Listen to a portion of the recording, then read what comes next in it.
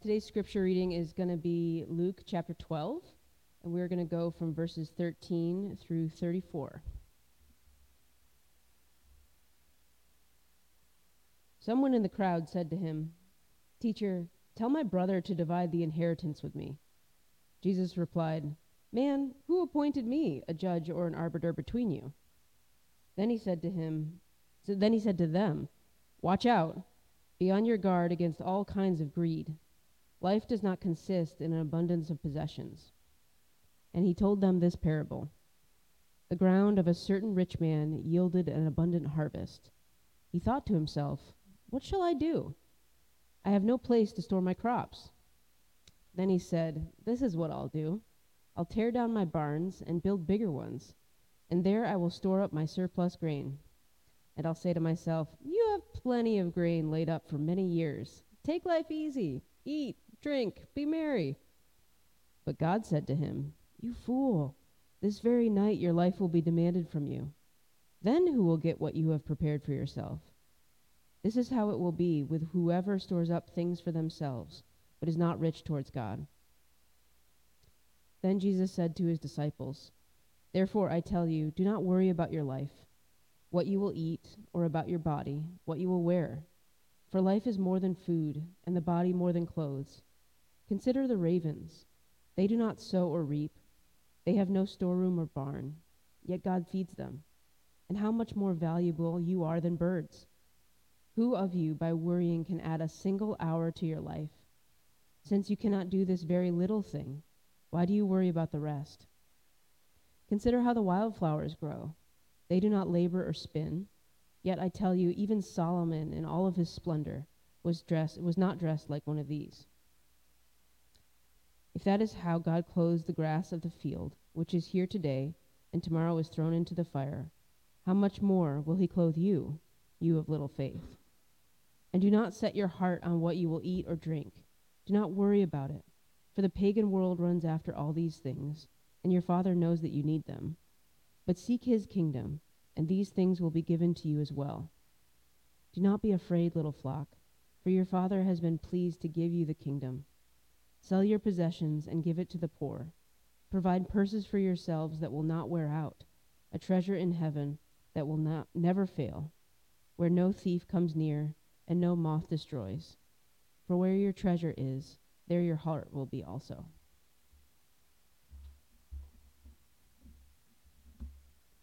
All right. It's amateur hour here at church.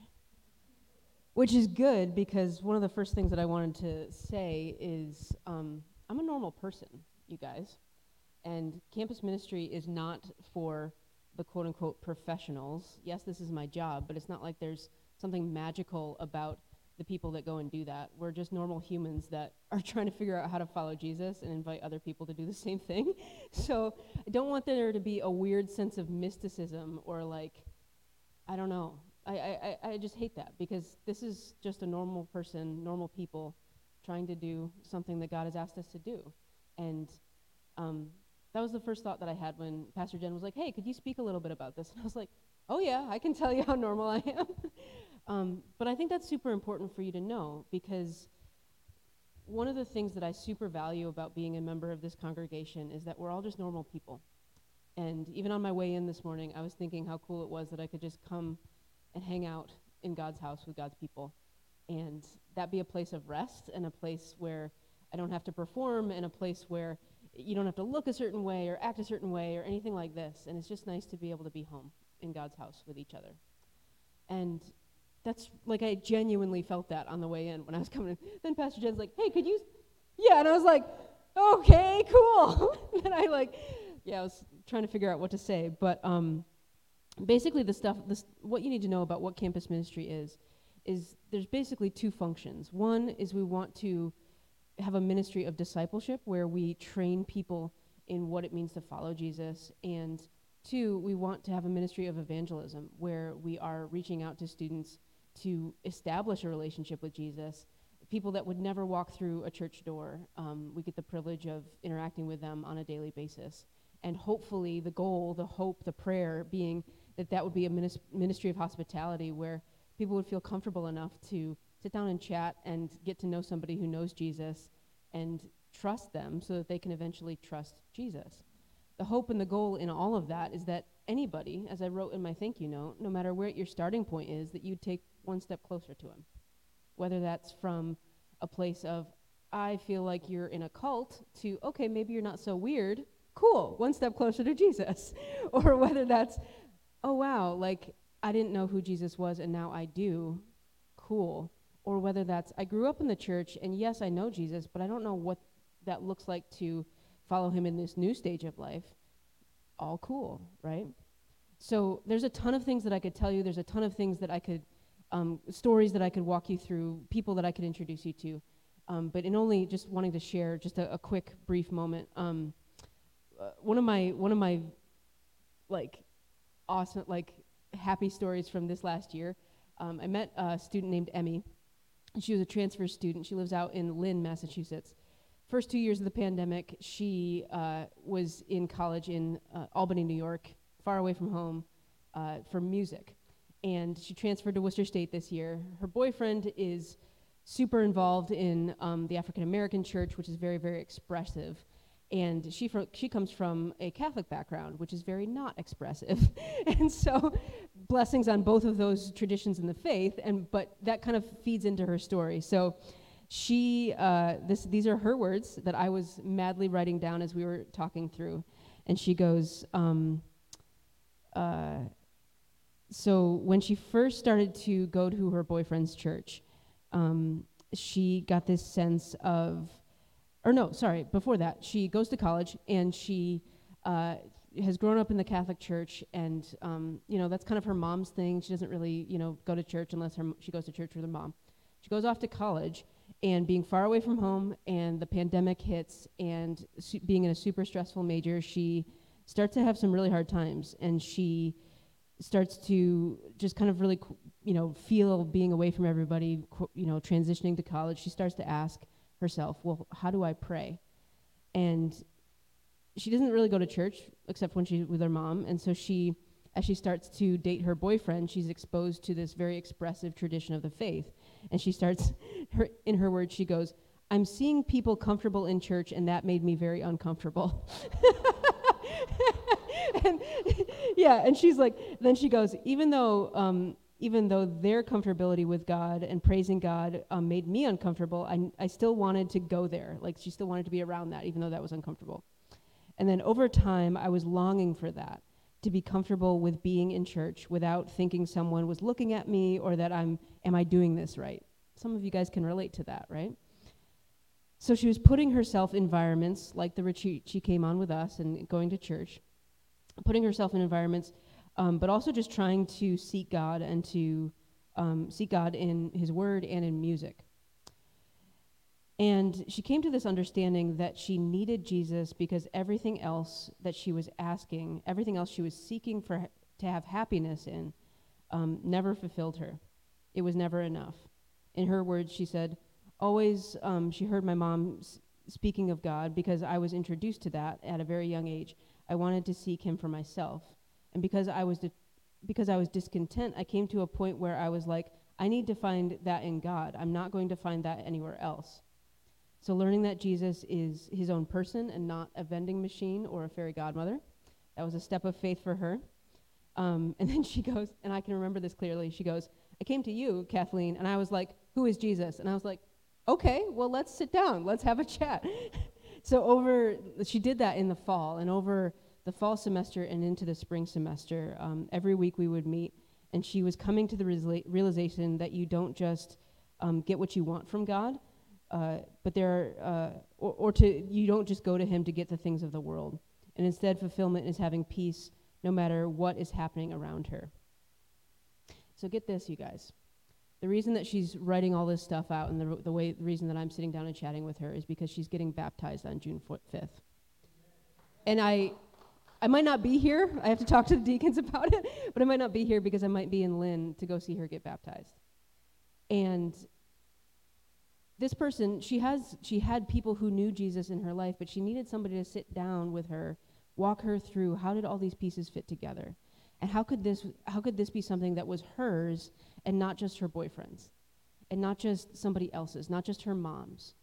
And this is, in a way, it's taken me a long time to realize this, but I think one of the things that I love to offer people, and I think that this is the way that Holy Spirit works in me, is a ministry of listening and a ministry of asking good questions and providing a safe space for people. I've sat down with folks that are like, why are you sitting down with me? Don't you know that I do X, Y, and Z? And I'm like, yeah, but let's talk about your budget as a way of like actually establishing trust with someone. I sat down with folks that, there was, in being on all honesty, if I can be honest, fall retreat. I'm pretty sure somebody was smoking pot on our retreat. And I was like, well, what do we do about that?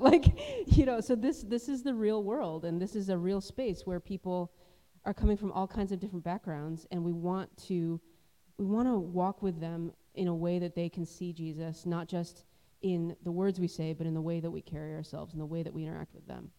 So I would just love for you guys to know that this is what you are participating in. This is not something that I go do. This is something that you are participating in your prayers and even in your financial support of the church, because through that you are actually helping me go do that. I recently stepped away from a part-time job so that I can go and do this full-time. So you are enabling that. You're enabling me to go hang out. Yesterday, I was at Fitchburg State's graduation. I saw a student I hadn't seen in 2 or 3 years. He completely walked away from the faith, and he just happened to show up at graduation and help us sell concessions. Just happened to do that. Very interesting. But that kind of longevity, that kind of relationship built over time, that kind of trust is what enables folks to actually have a real transformational encounter with Jesus. So if you're ever interested, if you want more stories, I love to tell stories. Come hang out, come chat. Yeah, that's a little trip on campus for you. So thank you so much for helping me and so many others do that, because it's pretty awesome to have a front row seat. So thanks, guys.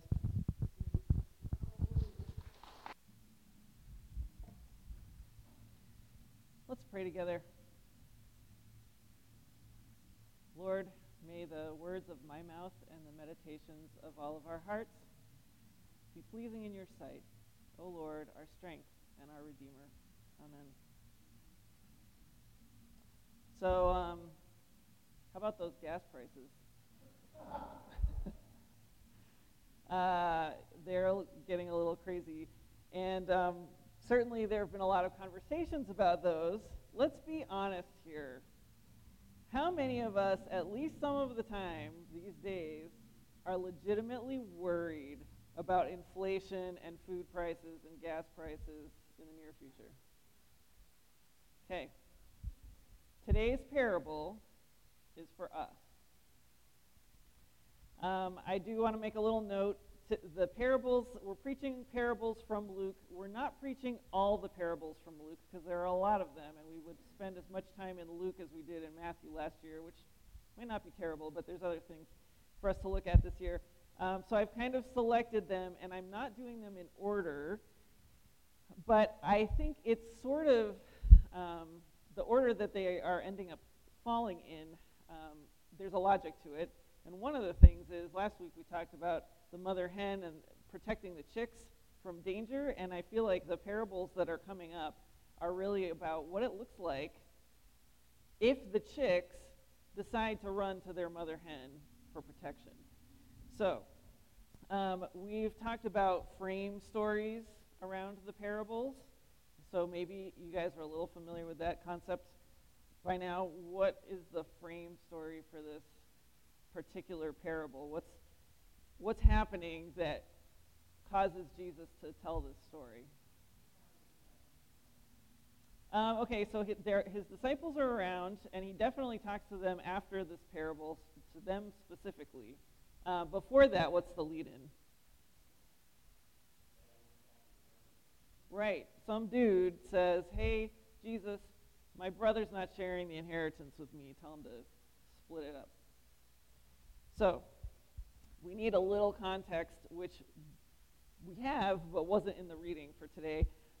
So before this, we read, in a couple of verses before this, we read that Jesus is teaching a crowd of many thousands. And what he's teaching them in the teachings, he's warning them about the Pharisees. They need to watch out for the Pharisees. And he's also warning about what is going to happen if people commit their lives to him. He says, people are going to not, the Pharisees are starting to oppose me, and if you follow me and you align your life with mine, people are not going to be so happy with you either, and you might get taken into court, and these things could happen. Don't worry, because you will be given what to say. It's kind of like the mother hen is going to protect the chicks. He says, when you are brought before synagogues, rulers, and authorities, do not worry about how you will defend yourselves or what you will say, for the Holy Spirit will teach you at that time what you should say, which is pretty amazing. And then, no segue, this person is just like, hey, Jesus, what about the inheritance that my brother is not sharing with me? It seems like sort of out of nowhere, but I think for anybody that has done any kind of teaching, two of our teachers are not here today, but all of us have had probably some experience of teaching or mentoring people before. Sometimes your student is ready to be challenged forward, and sometimes they're just not there yet.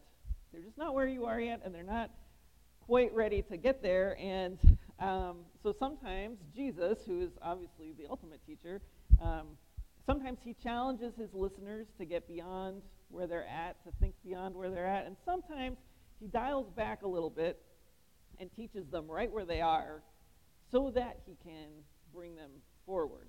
So this is what happens here. This is like if you said to your friend, there's a war in Ukraine, and I'm wondering if the 7 seals of Revelation are being broken, and we need to be alert for the Antichrist, and your friend says, dude, I just need to figure out how to pay next month's rent. This is pretty much what's happening. This is the dynamic here, except it's not exactly like that, because I'm pretty sure Jesus knows exactly what he's talking about, and I am not convinced that any of us totally know what we're talking about when we talk about the end times. But it's a basic parallel. So the fact is, it is important for us to know how to live our daily lives even when the world is going crazy around us. It's important. So this guy's question isn't really totally out of left field after all, maybe. This man is concerned because, so probably he's not the oldest son. If this is a problem, if he's not getting any of this inheritance, he's probably not the oldest. We know from Old Testament stories that the oldest son would always get everything, and the youngest son might get something, but not a lot. We don't know a whole lot about inheritance laws in the New Testament times, or at least I couldn't find anything on a quick internet search. But we do know that in the parable of the prodigal son, which is coming up, both sons, the youngest son asks for his inheritance first. So they were expecting to get something. Both of them were expecting to get something. This guy, though, at least the way he asks the question, and we know sometimes we don't actually present things the way they really are, but he's kind of saying, my brother's got all the inheritance, tell him to share some. Like, I got nothing. And Jesus sort of sounds a little cranky in his response. He's like, why are you asking me to arbitrate for you? And he might have been a little annoyed. Sometimes when you're teaching and people are not quite where you're trying to get them to go, it's a little frustrating. This man is talking about an inheritance of somebody who died, and Jesus is talking about life and death, ultimate life and death. If you're brought before the magistrate and you have to testify about Jesus, the Holy Spirit is going to tell you what to say. So there's a little, he's kind of being brought back. But Jesus is still going to do what a good teacher does. He's going to meet the man where he is, and he's going to try to shift him and everybody else who's listening, because this is a crowd of thousands, to where he needs to be. And we could sum up this whole teaching that was in that passage that Kathleen read for us in one statement, which Jesus himself says, which is, life does not consist in an abundance of possessions. Life does not consist in an abundance of possessions. So then we get to this parable. And the parable is about a rich guy, and he's got a farm, I guess, and he's got very fertile ground, so he has this huge harvest. And it's important to note here that rich people are probably not the majority of the people that Jesus is talking to. Some of us in this church have a little bit more material resources than others of us, but this is not a super wealthy community here. And so we, generally speaking, are the kind of people that Jesus would be talking to. He's talking to poorer people. They didn't have these terms back then because their society wasn't quite set up like this, but essentially blue-collar workers, people or farmers, people who were working the land, didn't have a lot of resources, and sometimes Jesus tells stories about rich people because he's trying to help the poor people hear him. So he kind of makes this rich man in this parable the bad guy. He's going to do that in at least one other parable too. What that does, first of all, it makes the parable work, because it wouldn't work very well if you put a poor person into the story. You couldn't make the same point. But if he's kind of poking at rich people, the poor people can hear it, because they're not that rich guy, and they can hear through the story that, oh, you know what, maybe there's not as much of a difference between somebody who's materially wealthy and someone who's materially poor as I thought. Maybe the bigger difference is whether my soul is rich or poor. That's the difference. This is what Jesus is trying to point out here. So he's talking to a bunch of poor people about a rich guy with a farm, and this rich guy is trying to figure out, how in the world am I going to store all this bountiful harvest that I have? Well, seems like a good problem, right? So he figures out how he's going to store it. He builds a bunch of new barns. He probably has someone else build them for him. And he's satisfied with himself. He's really happy. He's gotten himself to a place financially where he feels secure.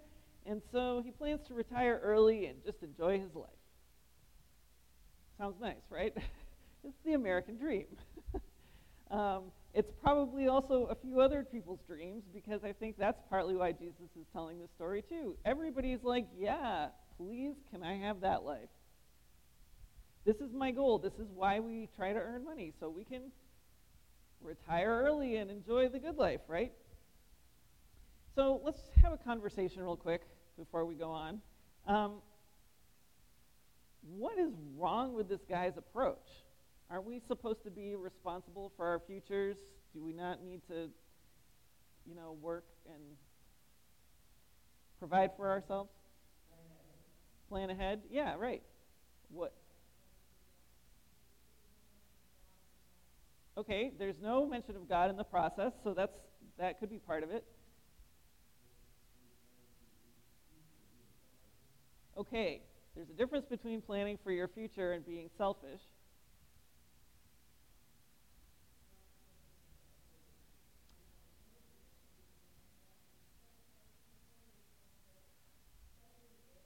Right. You guys ever seen that bumper sticker that says, I'm spending my kids' inheritance? Some people take pride in that. I don't know if they even make that bumper sticker anymore, but I remember it in the 80s. It was everywhere.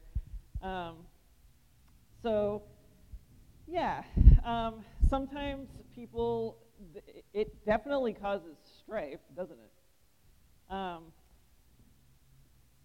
I've talked here before, although it probably was in 2019, so you would be excused if you don't remember it, or if you weren't even here at the time. But when I was in my 20s, I went on the mission field, and I had to raise support like Kathleen does, and I had the option to raise an amount that would include something put away for retirement. And I thought, no, why would I do something like that? That's not trusting God, and so I didn't. And that was probably not the best idea. However, God is faithful. And what God says to this guy here who has prepared, he has done the work to grow this fabulous crop, and he's stored it up and been responsible with it, and now he just wants to enjoy it. And God basically says, you idiot, you're going to die tonight, and who's going to benefit from all this stuff? And you might think idiot is strong, but we talked about Jesus giving Herod a nickname last week. And so, to be honest, the Bible usually translates this where God says, you fool, but it's the same thing. I really like the translations, which the NIV doesn't do this, but the translations of the Bible, the King James puts it this way, and the Kingdom New Testament puts it this way, where the man says, I shall say to my soul, not myself, my soul, soul, you've got many good things stored up for many years. Take it easy, eat, drink, and have a good time. But God said to him, fool, this very night your soul will be demanded of you. Now who's going to have all the things you've got ready? That's how it is with someone who stores up things for himself and isn't rich before God. So, how do we be rich before God? What in the world does that even mean?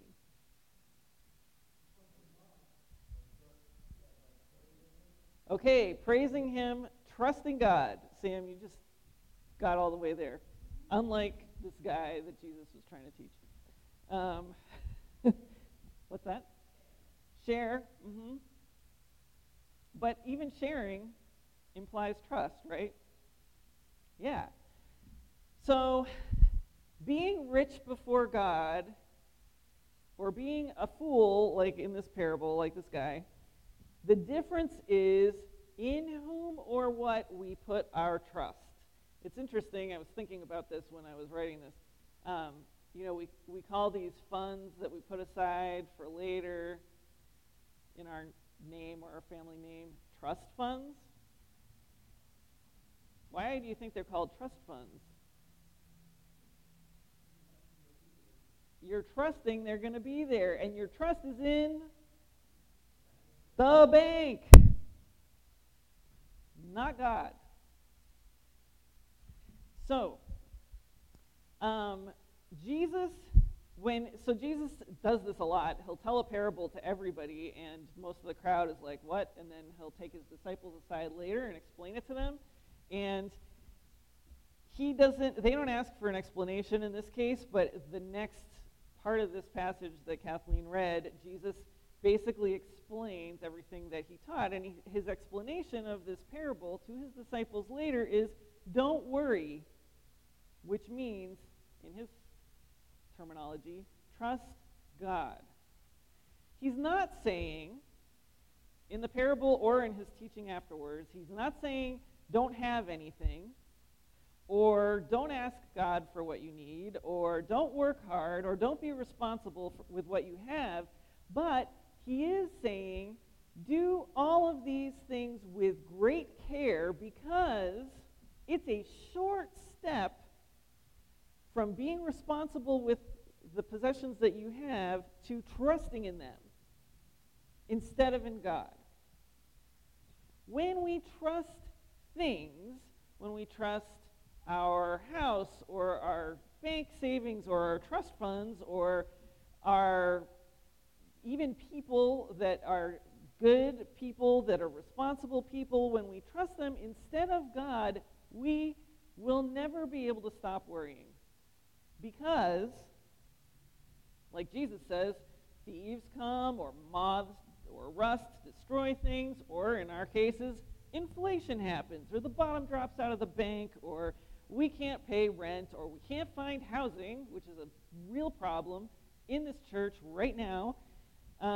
These things are problems, and if we're trusting in our money to fix those problems, we're never going to be able to stop worrying. Jesus is saying, if you are God's child, if you are mine, if you are He's not saying this specifically, but we can imply.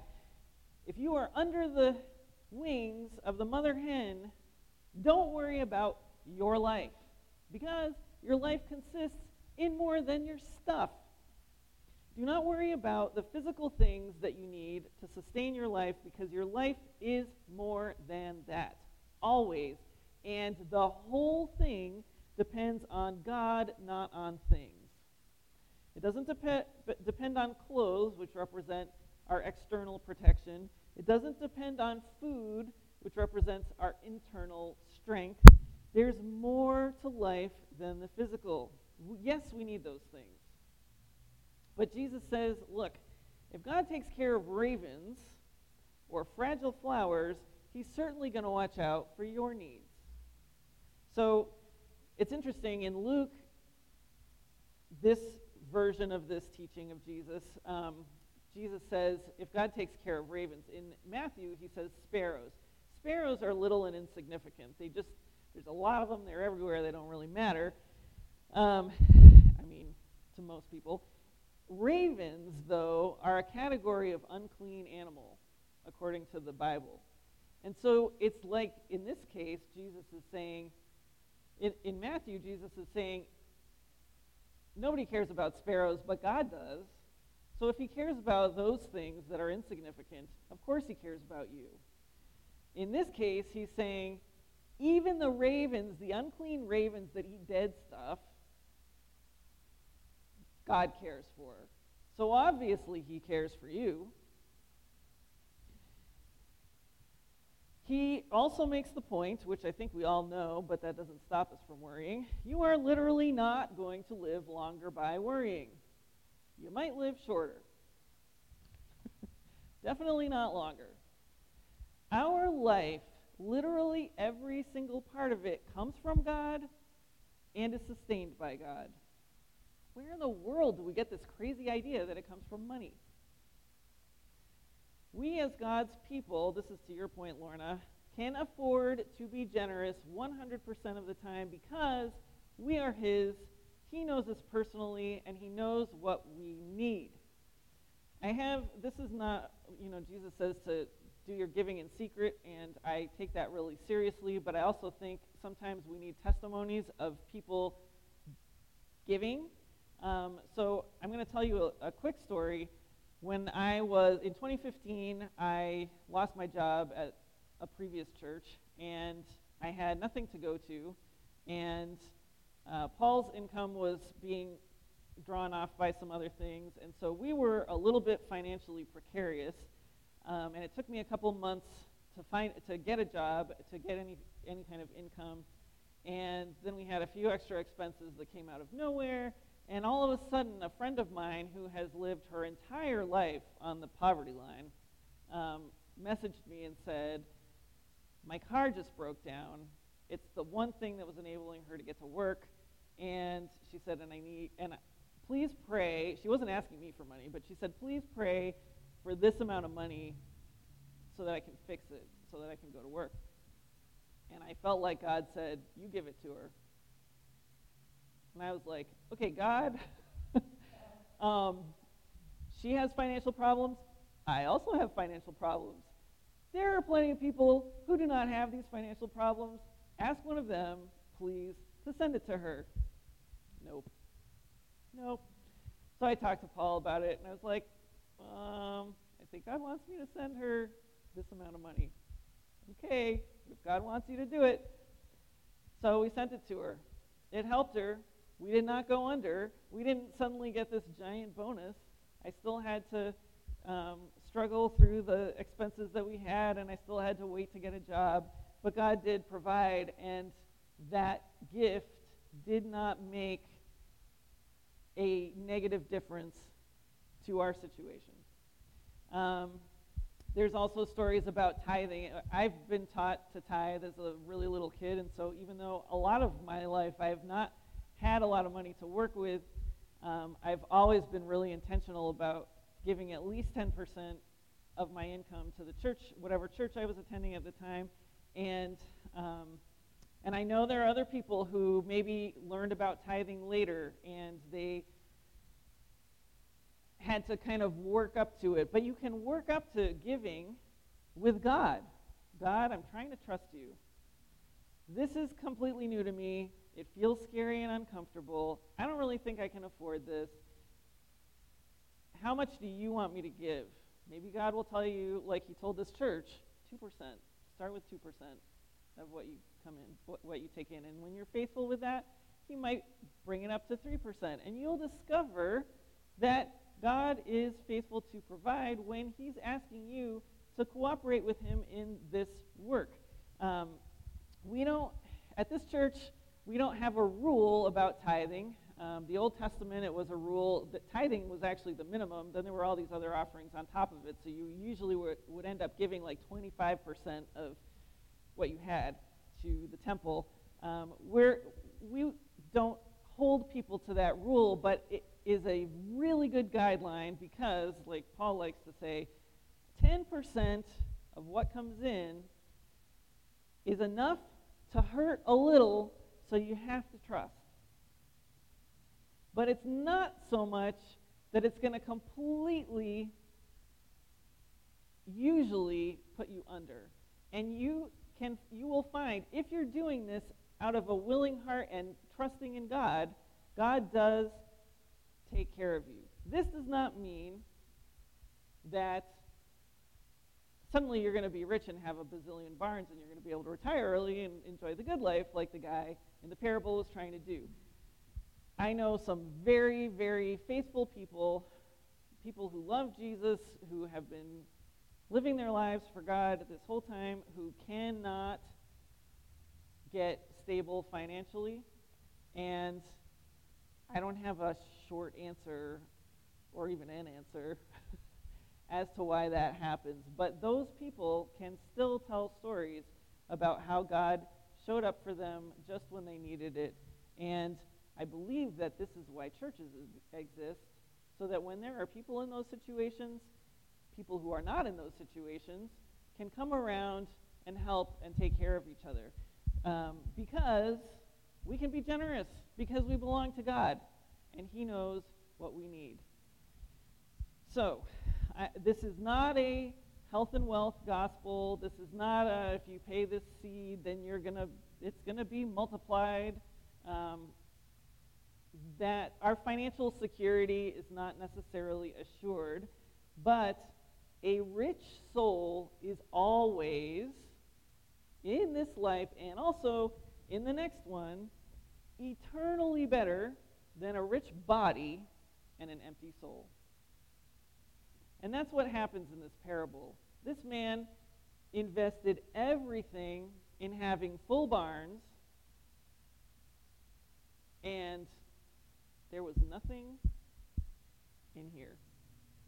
And so when God says to him, okay, so you have these really full barns now, but you're going to die, so who's going to get the stuff in the barns? The man wasn't generous. He's not saying, Jesus isn't saying there's no benefit that you can get from having material possessions here. Of course you can. But no one's benefiting from this rich man's, because he's not going to benefit from it in the next life, and apparently he has no family. So nobody else is going to either. This is the other reason why we can afford to be generous with what we have, even if it's little, because we cannot take it with us, and we can bless others and be blessed in the process. Jesus says, sell your possessions and give to the poor. Provide purses for yourselves that will not wear out, a treasure in heaven that will never fail, where no thief comes near and no moth destroys. For where your treasure is, there your heart will be also. What's the treasure?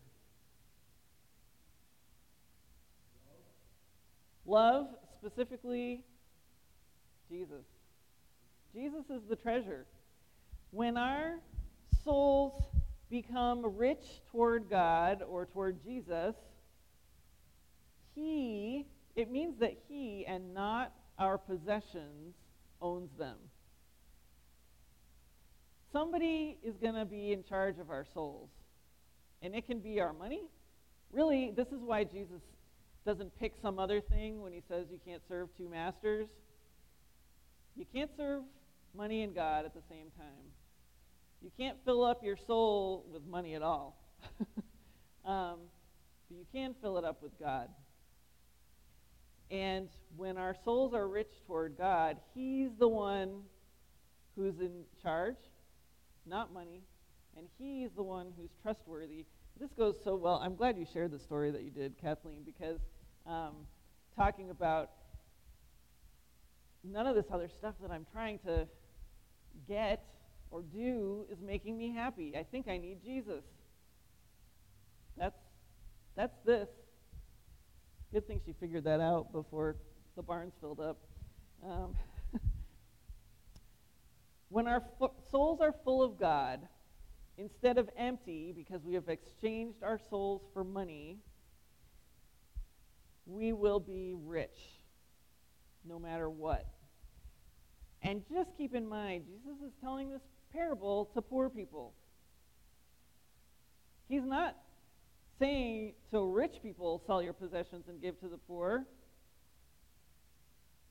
He's saying this to poor people because the richness is really in Jesus, in God, and He knows what we need. If our treasure or our trust is in what we have, in our own hard work, in our storage facilities, or in government assistance, or in the help of friends, listen, God can use all of those things. If we have those resources, we can use them. But if our trust is in them, we will spend all our time running around and worrying. So, real question, how can we invest in rich souls this week? What are some ways that we can invest in our souls to help them become rich toward God? Worship? I'm surprised you didn't say something else, Ron. You've been... Oh, okay. Prayer, what's that? Sharing Jesus?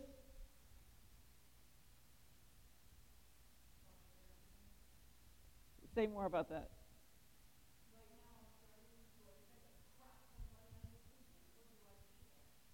Oh.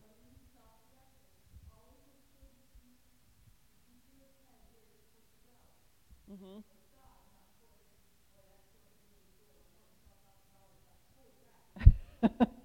Yeah. Yeah. Okay. Yeah.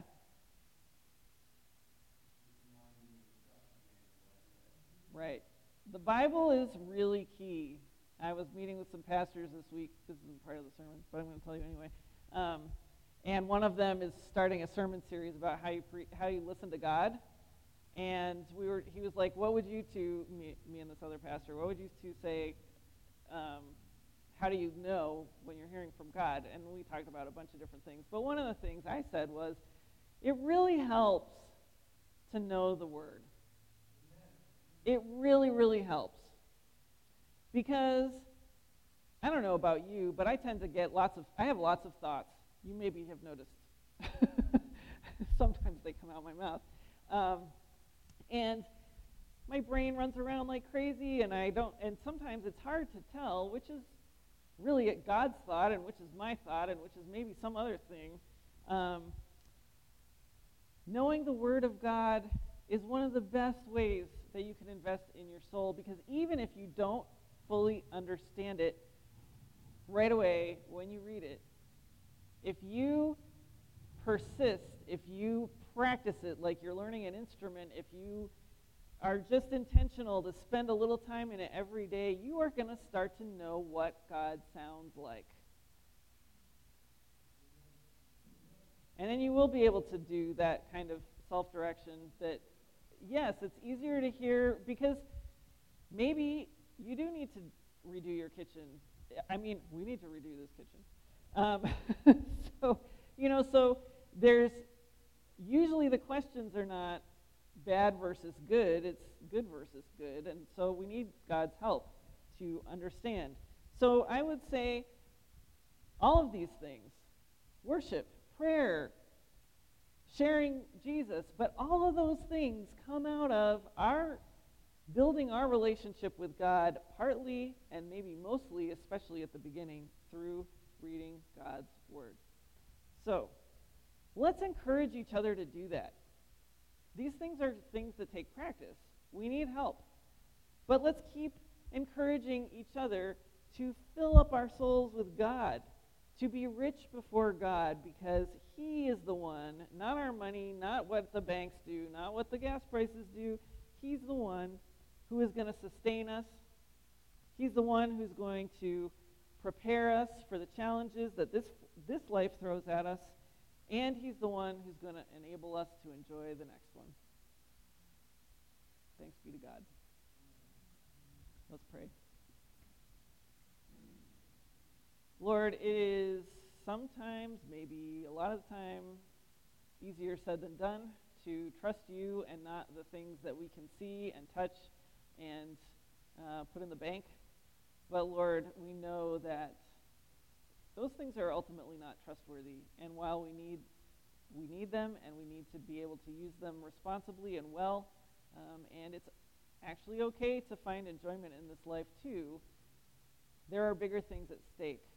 And we really want rich souls before you ahead of anything else. We pray that you will give us very rich souls, and that we will be, out of that richness, we will be generous with each other and the people around us. We thank you that we can trust you, and we ask that you will help us to do that more and more and see that you come through. In Jesus' name, amen.